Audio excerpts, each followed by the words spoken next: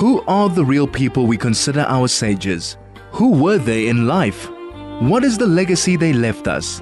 Join Rabbi Danny Sackstein for the next hour as he explores the lives of our Torah giants, the spiritual geniuses who shaped the way we approach Judaism today. That's Focus on Our Sages right now on 101.9 Chai FM.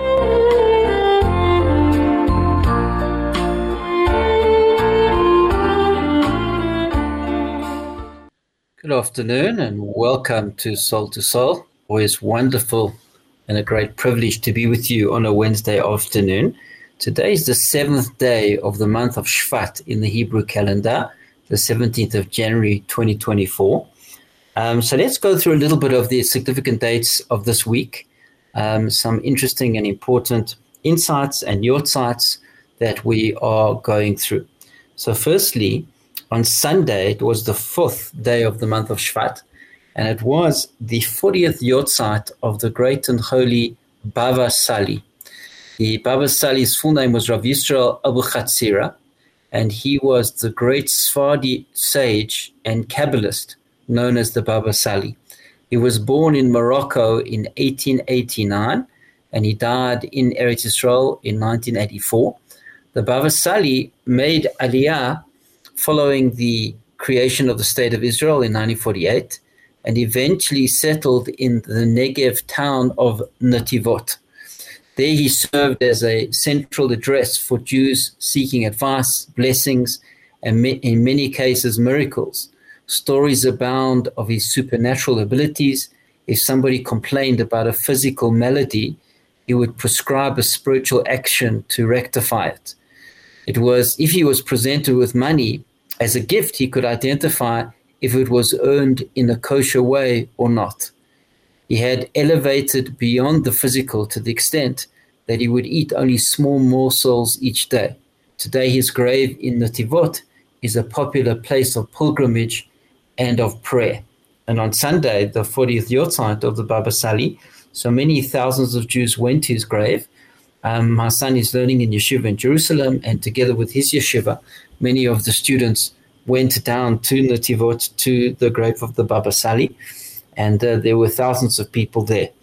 It came out afterwards that Hamas were planning an attack to fire rockets on the thousands that had went to the grave of the Baba Sali, but the Israeli security establishment had found out about this plan, and it was thwarted as a result, Baruch Hashem, perhaps in the schus of the great and holy Baba Sali. So that was Sunday, the 4th of Shvat.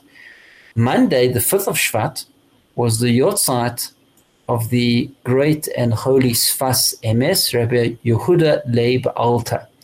The Sfas Emes was born in 1847, and he became the leader of the Hasidic dynasty called Ger. Rabbi Alter, the name Sfas Emes comes from his book of insights on the Torah, with regards to the understanding of the Jewish view of life, and he also writes extensively about the Yomim Tovim, the Chagim. He was orphaned at a very young age. When he was 8 years old, his father passed away. His mother had passed away before then, and he was brought up by his great and holy grandfather, Chidushay Harim, Rav Yitzchak Meir Alter. And because his parents had died and he was a young child, he was brought up by his grandparents.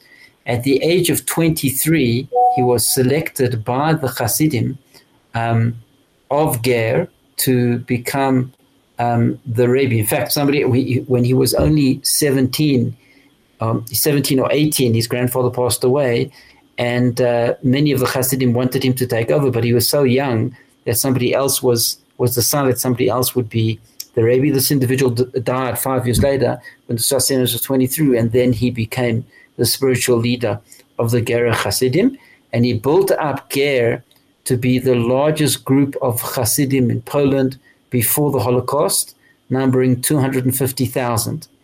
The son of the Sfas Emes escaped the Nazis and came to Eretz Yisrael, where he oversaw the rebuilding of the Ger community, which remains vibrant and powerful to this day. So it's important to remember who the Sfas Emes was and what his contribution was. He was a very brilliant person who inspired many thousands of Jews, not only in his lifetime, but after his lifetime, with his deep and magnificent writings and insights. One of his great Talmudim was the Socketcher of Rabbi, Rav Avraham Bornstein, also known as the Avnei Nezer, and he also was one of the leading Torah scholars and poskim of his time. The Avnei Nezer, he was one of the individuals who gave a hesped, a very inspiring hesped, a very inspiring eulogy at the funeral of the Sfas Emes in 1905. They say there were 20,000 people that davened mincha after the funeral in a field. I've actually been there. It's in Poland. It's just outside Warsaw. I've been to the grave of the Sfas Emes. He's buried next to his grandfather, Chidush Harim. For me, it was a very moving experience because I've been touched very deeply by the Torah and by the teachings of the Sfas Emes. The Avnei Nezer said that in his house he has two bookshelves, one for the Rishonim, which were the earlier commentators, one for the Achronim, the later commentators.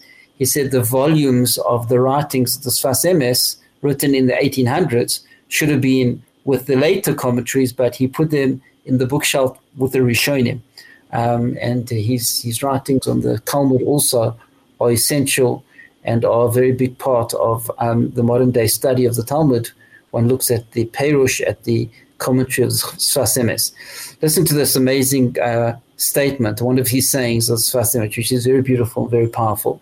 He said, one of the greatest religious problems is that people fear having a relationship with God and consequently distance themselves from him.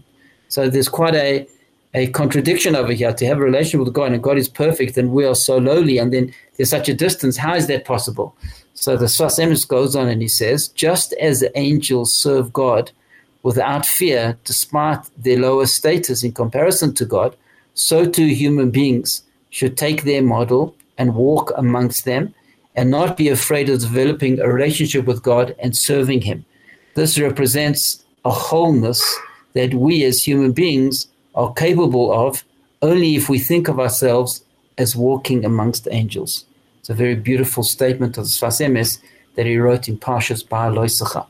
So I want to share with you a beautiful idea of the Sfas Emes on this week's Parsha, Parshas Bo, which is certainly appropriate as we've just had his 119th Yotzat. We will do so in a moment after the break.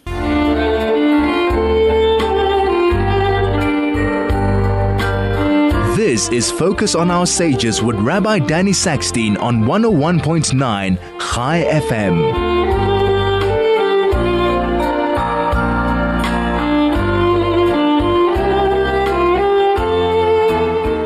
We're talking about the great and holy Rabbi Yehuda Leib Alta, the Sfas Emes, whose 119th Yotzat was on Monday of this week, on the 5th of Shvat.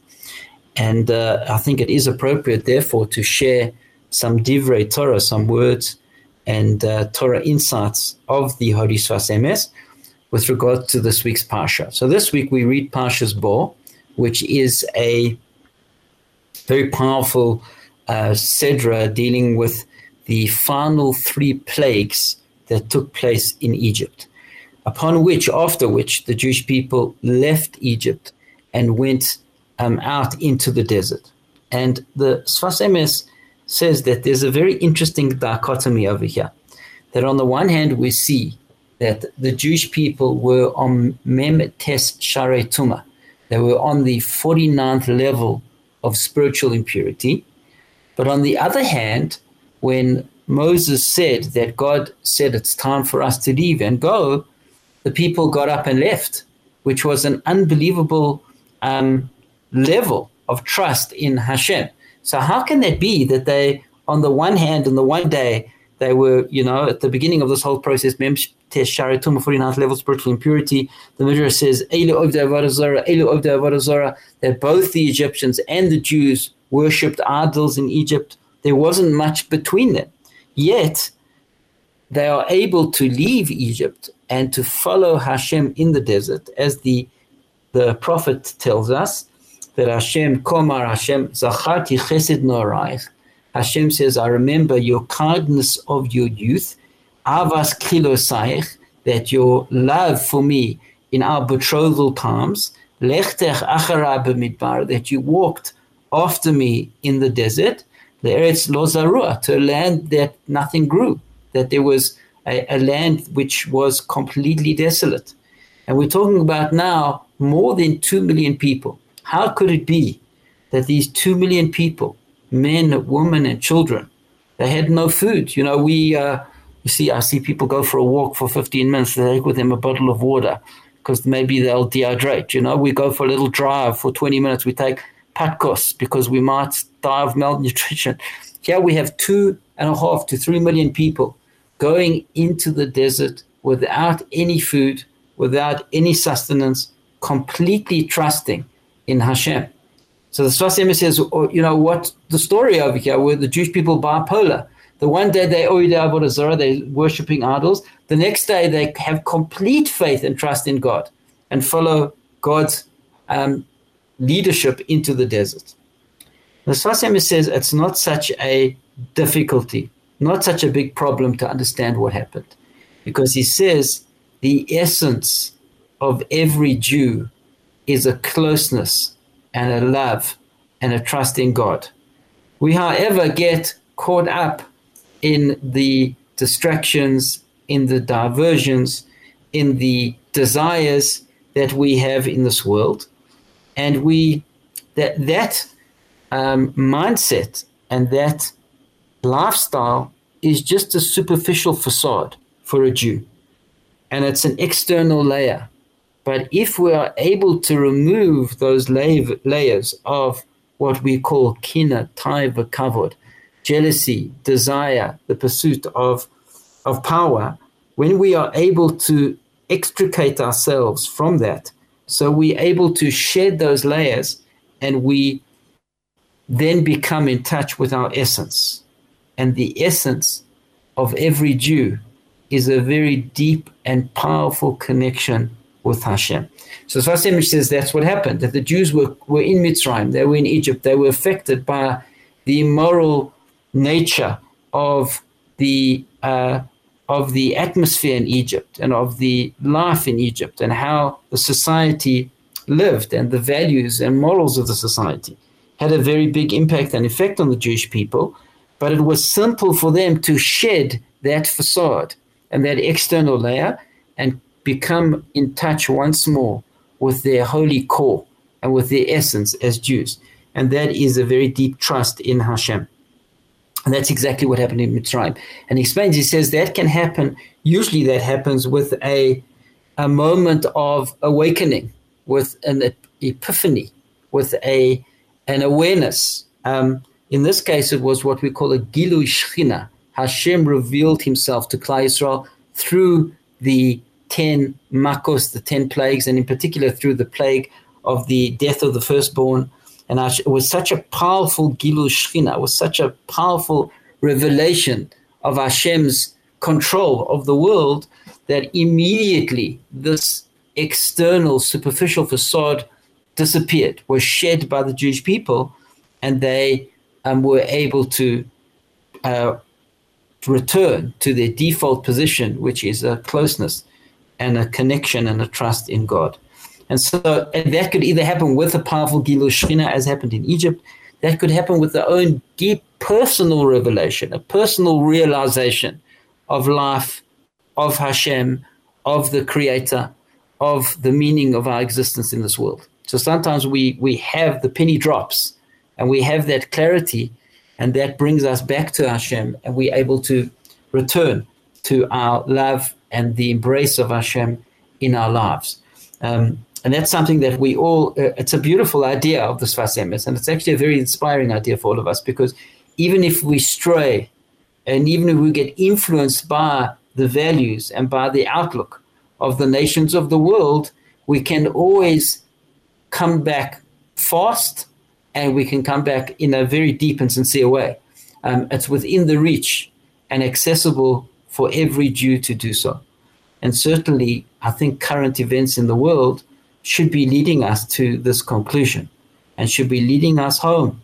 And we should see that our place as Jews is not with the non-Jews and in non-Jewish society and amongst the non-Jewish value system that we find in the Western world, but really our place and our home and our identity is with our own people, with the Jewish people. And we see many are going through a major identity crisis right now because of the situation that Israel finds itself in and the way the world is completely biased against Israel.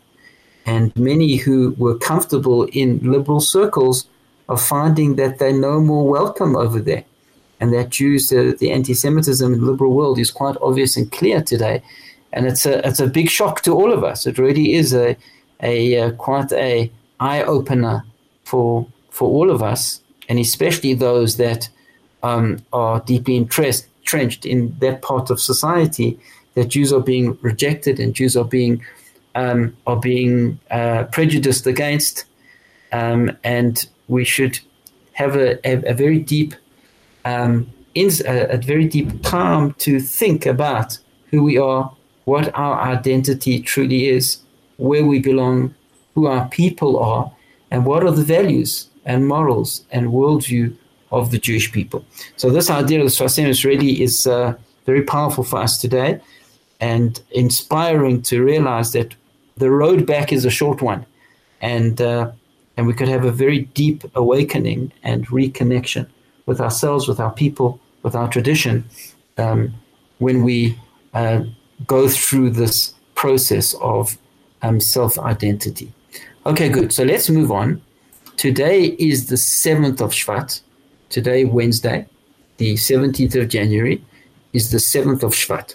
And today is the anniversary. It's 81 years today since the final plans for the destruction of the Jews of Greece was confirmed by the Nazis. So on this day in 1943, the Nazis made the decision to send the Jews of Greece, primarily from Athens, to Auschwitz. From 1941 to 1943, Greece was under the control of the Italians, who by and large protected the Jews against the Germans. But in 1943, things changed dramatically for the worse. As punishment for Greece's fighting against the Axis, freedom of movements was restricted for all Jews. Some Jews fled and hid in the countryside, but most were deported to Auschwitz. Jews had lived in Athens since the 3rd century before the Common Era, the longest continuous Jewish presence in Europe.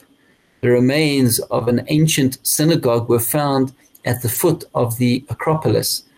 In the Holocaust, 77% of Greek Jewry were murdered, 60,000 Jews. Very sad chapter in the history of European Jewry and in the Holocaust. So that's the anniversary today, 81 years since the decision was made to murder all the Jews of Greece. Okay, let's move on. And so Friday is the 9th of Shvat. The 9th of Shvat is the 56th Yortzeit of Rabbi Eliezer Silver. He was born in 1882, he died in 1968, and he served the Jewish community of Cincinnati for 4 decades. Rabbi Silver is best known for spearheading efforts to rescue Jews from the Holocaust. As head of the Agudas Harabonim, he tirelessly raised millions of dollars. He used the funds to produce counterfeit documents and pay off smugglers, in the end directly saving at least 10,000 Jewish lives. Isn't that unbelievable? How's that? One person who's driven and motivated, his efforts led to the saving of more than 10,000 Jews. In October 1943, Rabbi Silver organized a rally of 200 rabbis in Washington. The effort prompted President Roosevelt to form a war refugee board, which rescued tens of thousands of Jews from Hitler's final solution. So he was very involved in the pressure put on the government of the United States and the establishment of the War Refugee Board, which resulted in saving many more thousands of Jews. After the war, Rabbi Silver traveled to the DP camps, the displaced persons camps, to help Holocaust survivors start a new life. He also sought out hundreds of Jewish children who had been placed by their parents in Catholic orphanages to spare them the horrors of the concentration camps. Often the parents were killed during the war and there was no one to claim them. Rabbi Silver discovered that the priests operating the orphanages were often unable or refused to identify which children came from Jewish families. So many of these children that were in monasteries or in orphanages, nobody came to find them. Nobody knew that they were Jewish. Their families were murdered in the Holocaust, and they were left in these orphanages and in these monasteries. So what Rabbi Silver did, he came up with a solution. He went into the lunchroom, into the dining room. He stood on a chair, and in many of these orphanages, he shouted in his loudest voice, Shema Yisrael, Hashem Elokeinu, Hashem Echad. And suddenly the orphanage was filled with children's cries for their mother. Rabbi Silver looked over to the priest and said, these children are mine. And that's how he identified many, many children after the Holocaust and was able to bring them to Eretz Yisrael. They were adopted by Jewish families and they were able to live as Jews. So we remember the Yortzeit of Rabbi Silver, the 56th Yortzeit of Rabbi Silver, which is on Friday. And on Shabbos, which is the 10th of Shvat, this coming Shabbos, it's the Yortzeit of Rabbi Shalom Sharabi, also known as the Rashash. The Rashash was born in Yemen and traveled through India onto Damascus before finally settling in Eretz Yisrael. He's a master Makubal, a great Kabbalist, and his Sidur, called Nahar Shalom, includes many mystical meditations on various prayers and on various mitzvahs. When he passed away in the year 1777, which is it's now this year the 200 on Shabbos, the 247th Yortzeit of the Rashash. He was buried on the Mount on Har HaZeisim, Mount of Olives in Yerushalayim. And also the Shabbos, the 10th of Shvat, is the 10th Yortzeit of Ariel Sharon. Ariel Sharon was the great general of the IDF. His exploits in the Six-Day War and in the Yom Kippur War in 73 were legendary. He was extremely brave, and he had his operations were completely unexpected and out the box. He came up with these radical plans and tactics in order to make a massive impact on both the Six-Day War and on the Yom Kippur War. He later became Prime Minister of Israel, and it was under the leadership of Ariel Sharon in 2005 that Gaza was given back to the Palestinians unilaterally. There were no conditions involved, and Gaza was handed back for complete independence and Palestinian autonomy in Gaza. 2 years later, Hamas were voted in by the Palestinian public, and ever since there's been a Hamas dictatorship in Gaza, which has led to the attacks on Israel, on Israeli civilians that have been non-stop with the firing of rockets and with terrorist attacks, and obviously the great suffering of the Palestinian people in Gaza. The Palestinian people have received billions of dollars of aid. In fact, in proportion, their aid is even more than the Marshall Plan for Germany after World War II. So it's the largest amount of aid in proportion to population in the history of the world.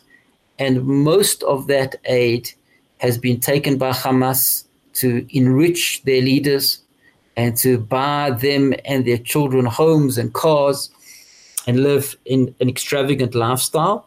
And also, of course, to build this vast network of tunnels and to build up their arsenal of rockets in order to attack Israel. So instead of taking this aid from the international community to build up the infrastructure of Gaza and to improve the plight of the Palestinian people, with regards to their health, with regards to their education, with regards to their services, that money went to waging war in Israel, building tunnels and building arsenals of rockets and of weapons to attack Israel.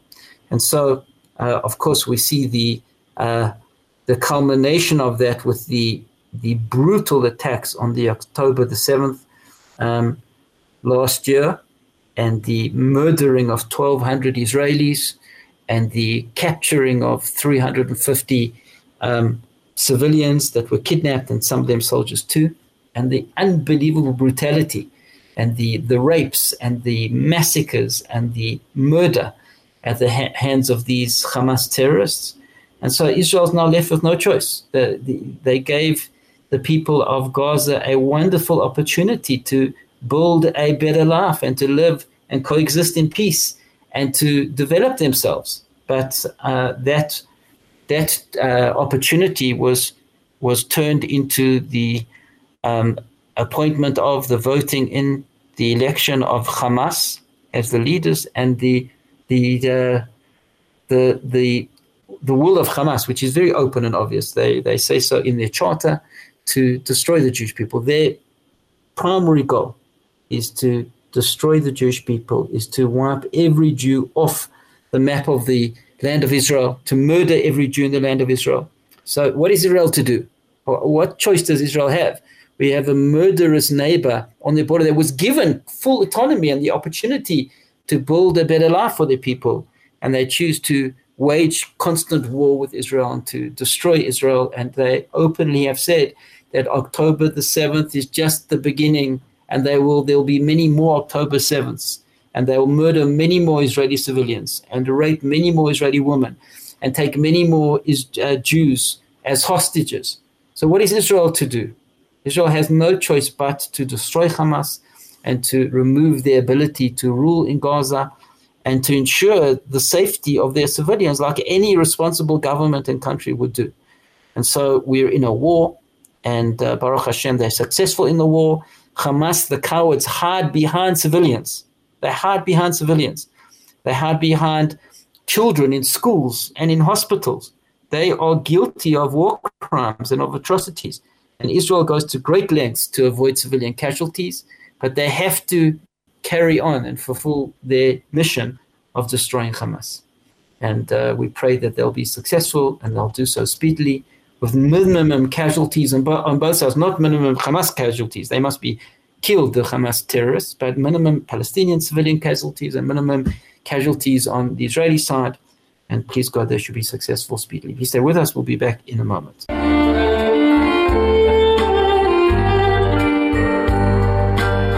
This is Focus on Our Sages with Rabbi Danny Sackstein on 101.9 Chai FM.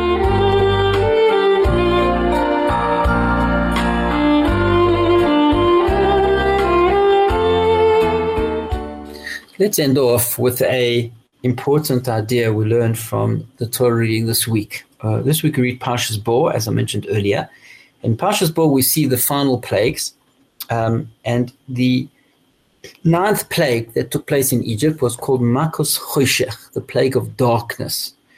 And why was it necessary? There were 3 days of complete darkness in Mitzrayim, in Egypt. People couldn't see a thing. They couldn't see their hand in front of their faces. Why was that plague necessary? Rashi asks the question, and he answers and he says, Rashi says, because there were Rashaim, there were evil individuals amongst the Jewish people who didn't want to leave Egypt, and they therefore died in the plague of darkness.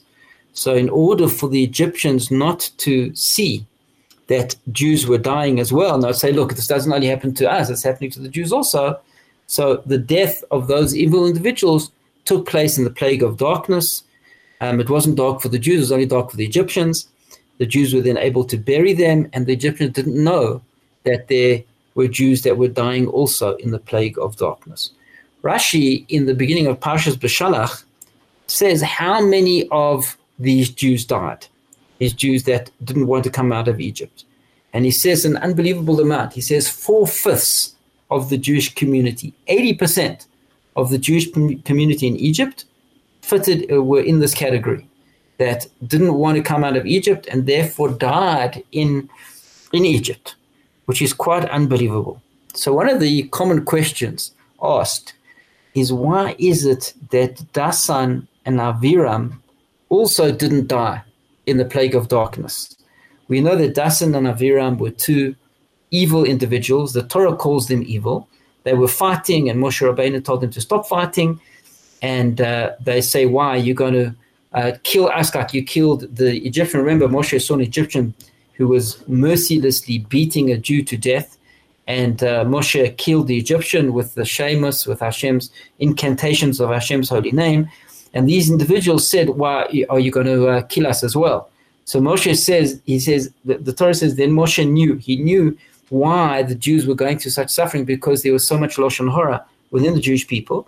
And the Torah tells us that these two Roshaim, these two evil individuals, Das and Aviram, informed Paro, told Paro that Moshe had killed an Egyptian. And that's why Moshe had to flee, and he goes to Midian, and he meets Yisro, and he meets Yisro's daughter, Tzipporah, and he gets married and lives in Midian.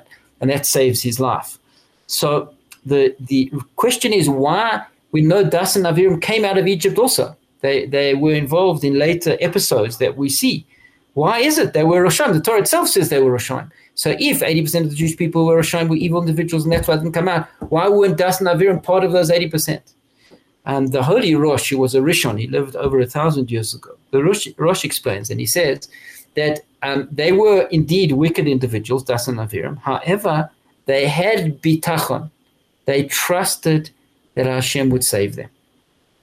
And because they trusted that Hashem would take them out of Egypt, they were Zoiche, they merited to go out of Egypt. And the Rosh quotes the Midrash. The Midrash says that Bitachon means trusting in God. This quality of trusting in God will enable us to see the kindness of God in our lives. As the Pasuk says, Afilu Rasha boteach b'Hashem chesed yesavovenu. That somebody who trusts in Hashem, kindness will surround that individual. Such is the power of Bitachon. So even Das and Aviram, these evil individuals, were still Zoiche, merited to be a part of the leaving of Egypt for the Jewish people, because they had Bitachon. And so it's a very important lesson for all of us, that even if we don't have the spiritual merits of working on our character, which is a very hard thing to do, improving our character traits and our qualities, having self-control, doing mitzvahs, learning Torah, these are the activities that generate spiritual merit for us in this world, giving tzedakah, helping others. Even if we're not doing that great on that accounting, in that area, but if we have bitachon, it's the wild card that saves us. It's the key it's the ticket that can get us through, having trust in Hashem. And I think that's very important in today's times, in today's world that we're living in, which, as I mentioned, it's just bizarre what we see in the world around us, that Israel, who's attacked and defends herself and does its best to avoid civilian casualties, is accused of genocide by all countries, who would do that, is South Africa. It's just so hypocritical, and it's so ridiculous. The great and virtuous government of South Africa, the ANC, who there are thousands of murders every year in South Africa, which they do nothing about, where they have stolen billions of rands to line their own pockets at the expense of the basic services of their people, electricity, water, complete breakdown in services as a result of the corruption and of the incompetence of our government. And they, the ones who assume the moral high ground and accuse Israel of genocide. It's absolutely hypocritical and bizarre. And we see how Israel is really just a lamb amongst the wolves. There are 57 Islamic states in the world, and they do all they can to wage their jihad against Israel and to destroy Israel, whether it's militarily, whether it's politically, whether it's economically. And there's 1.8 billion Muslims in the world, 24%, a quarter of the world's population against the very small number of 15 million Jews there are in the world, 0.01% of the world's population. And so that's what we face around us. That's what we see. So it's a crazy upside world, isn't it? And things are moving and things are changing, and Hashem is talking to us. And Hashem is telling every Jew in the world to wake up and to realize that you're a Jew and you are not part of the nations of the world. You have a unique Jewish mission to fulfill. And it's just quite unbelievable how wide that message is around the world, whether you're in the great Western democracies of the United States or of Western Europe, of England, of the United Kingdom, of France, wherever Jews find themselves in the world today. Australia, we saw the protests in Australia, saying gas the Jews. So wherever we are, Hashem is shaking us up, and Hashem is making us think about who we are and where we belong and what our true identity is. Please stay with us. We'll be back in a moment.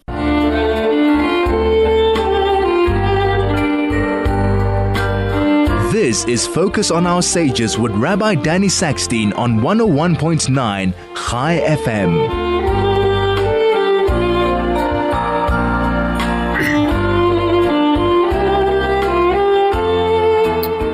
We've been talking about the great Sfas Emes, whose Yortzeit it was this week, and his beautiful idea that every Jew is close to returning back to our roots, to our essence, to our default position of being a holy nation close to God and fulfilling God's will in this world.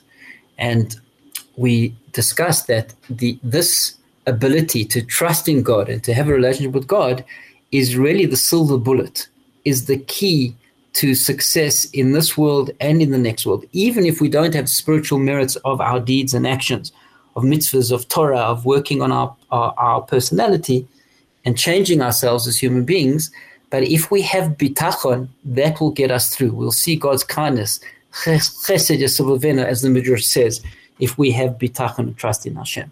And this is an important time for us to develop our muscle of bitachon, of our trust in God, because we see the unbelievable events that have been transpiring the last few months on the world stage. We see how Israel is the lamb amongst the wolves, how 1.8 billion Muslims are waging the holy jihad, either actively involved or supporting the jihad against Israel and against the Jews, this small nation of 15 million, very small population in Israel, tiny country Israel, smaller than the Kruger National Park, with the 8 million Jews there. And so it's an important time for every Jew to think about, who am I? Where do I belong? What is my mission in this world? Is there a God? Do I have a relationship with God? Do I want to have a relationship with God? Many Jews are seeing that they're not welcome in the family of nations in the world. And although they thought they were a part of and a comfortable member of those nations and those societies, we see that Jews are being rejected by the world, certainly by the liberal world, where the view of Israel and of the situation in Israel is one of oppressor versus oppressed, that Israel are the colonialist oppressors and the Palestinian are the oppressed local population at the hands of these imperialist colonialists. But that is a very false understanding of the situation in Israel. That's very far from the facts on the ground and very far from the truth. And more than anything, Israel wants to have peace, and Israel wants to live and coexist in harmony with her Arab neighbors, whether they're Palestinians or any other Arab country in the region. But Israel has the strongest claim to any land in the world, Israel has. And the Jewish people have been there for more than 3,500 years. Israel was promised to our patriarch Abraham, and ever since then, 3,500 years ago, the Jews have been there, and it has been the land of the Jews. The Palestinians who live in Israel today only came recently. They came about 150 years ago, in the late 19th century is when they started coming en masse. They were not there before. They are not hundreds and thousands of years in the land. Only the Jews are. And therefore, we have a strong claim, and we would love to live in peace. It's just a question of finding a peace partner. As we always say, if the Palestinians and the Arab world put down their arms, there would be peace tomorrow. If Israel puts down her arms, every Jew would be slaughtered in the land of Israel. And so we pray for peace, and we pray for the redemption, and we, as Jews, are supposed to have Bitachon, trust in God, that God will protect the Jewish people, that God will reveal himself to the world, that the time will come soon. I don't think it's far away. The time will come soon that the entire world recognizes the oneness of God and recognizes the spiritual role of the Jewish people in spreading the light of God in the world. So please God, we should all be on the right side of trusting Hashem. And as a result, we should be zoche to see the redemption speedily in our days. Thank you so much for listening, and have a wonderful day.